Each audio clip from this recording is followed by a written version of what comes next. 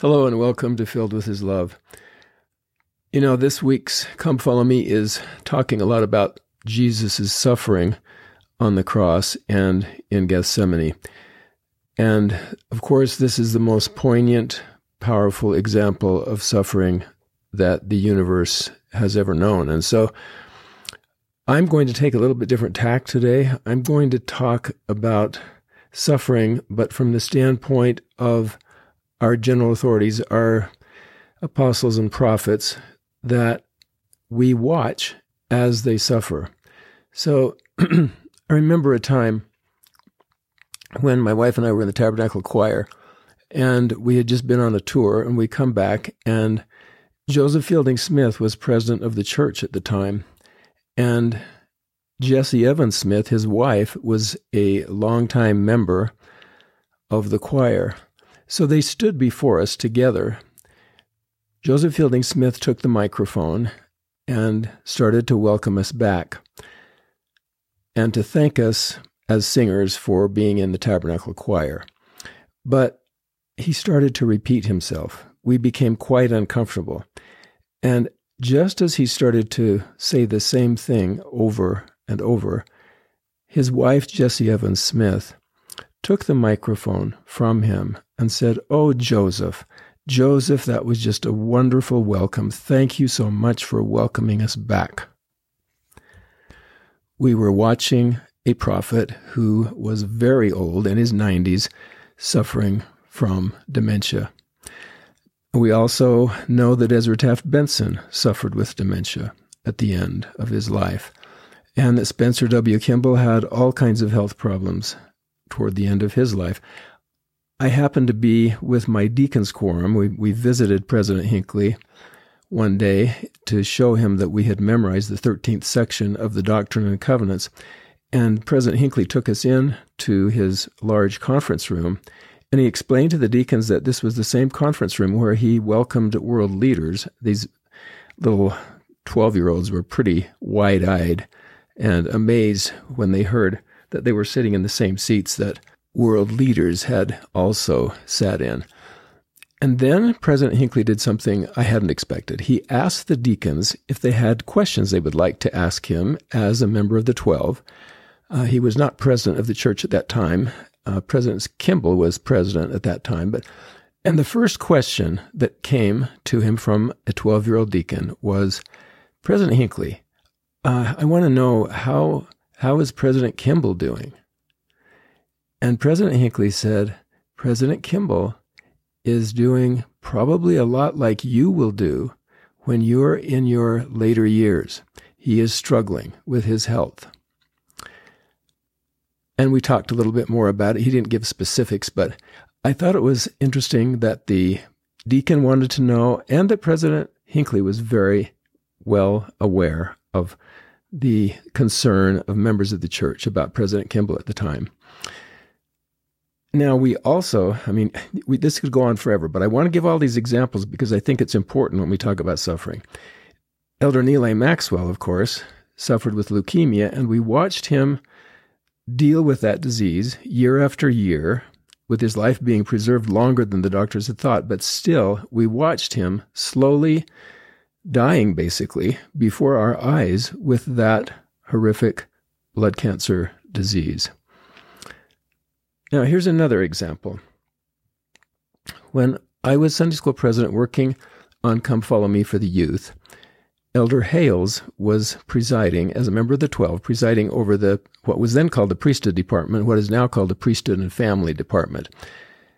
That's where the curriculum really gets developed. And so Elder Hales looked at us at the very beginning of his assignment as the one presiding over the priesthood and family department, and he said, "This time, brothers and sisters, I'm going to get it right. I did this years ago, but this time I'm going to get it right." We laughed because I'm sure he got it right the first time too, but he wanted to do well this time and make sure that we did what we needed to do for the youth of the church. Now, Elder Hales at that time had a lung disease that caused him oftentimes to need oxygen and to be in a wheelchair. And he told us one day, he had been out of the office for months, actually, at one time. He could not come in. His health would not allow it. But then when he did perk up a little bit and get a little more energy, which he did for several years, he told us that his doctor nicknamed him Lazarus because he was constantly coming back from the dead. He said the disease that he had should have taken his life long before, but he kept on going somehow. And I watched him one day. I was needing to present something to the 12, and I wanted to practice with the PowerPoint before the 12 arrived. And so I asked the tech person who was there assisting, I said, so if I get here 30 minutes early, can I have 15 minutes to run through this myself just to make sure it looks good on the screen? And the tech person said, well, you can get here 30 minutes before, but Elder Hales will already be here. He gets here at least that early to every meeting for the 12, which surprised me. But he was a determined disciple and wanted to make sure he was there early enough. So I got there 30 minutes early, and the only person in the room was Elder Hales. And so I asked him to give me feedback on the presentation as we were preparing it. So Elder Hales was not feeling good. I mean, he had to be on oxygen all this time. There he was, early to the meeting and staying through the entire session. Another example of Elder Hales, and you've probably heard this story, but Elder Anderson shared this story about Elder Hales. In 2010, a little boy, Jason, watching conference in Baltimore, realized he had the exact same tie that Elder Hales did. His mother took a picture of him. 6 months later, Jason wore the same tie in anticipation. But when Elder Hales did not speak in the April 2011 conference, Jason wrote him a letter and sent the pictures. From then on, Elder Hales and Jason wrote back and forth, each letter signed by Elder Hales as, quote, your tie buddy, T-I-E, your tie buddy, because they had the same ties. And by the time Jason met Elder Hales face-to-face in 2013, Elder Hales had determined to always wear his black tie with white polka dots for General Conference. Perhaps the sweetest part of this story? Well, at Elder Hales' request, Sister Mary Hales had Elder Anderson help her give that tie to Jason after her husband's death. So this shows we watch these leaders of the church on their way to death because the 12 serve until they die, and watching them suffer with whatever disease might befall them is, I believe, one of the reasons that we have living prophets, seers, and revelators. We need to be able to see them and how they deal with suffering because we have our own bouts of suffering and we want to be able to endure whatever mortality inflicts on us. I was also privileged to see President Monson at the end of his tenure, and he obviously also had multiple health problems. And at one time, he became quite wobbly on the stand. And so here's what happened there. Quote, most of you probably do not see what was happening behind President Monson at the end of his talk. This is given by somebody who watched this happen. I was on the floor just a few rows from the very front of the conference center with a clear view of the scene. You might have noticed that President Monson really struggled to finish the last couple of minutes of his talk, and especially the last 30 seconds. I was afraid for him. I thought he might faint, pass out, or something worse.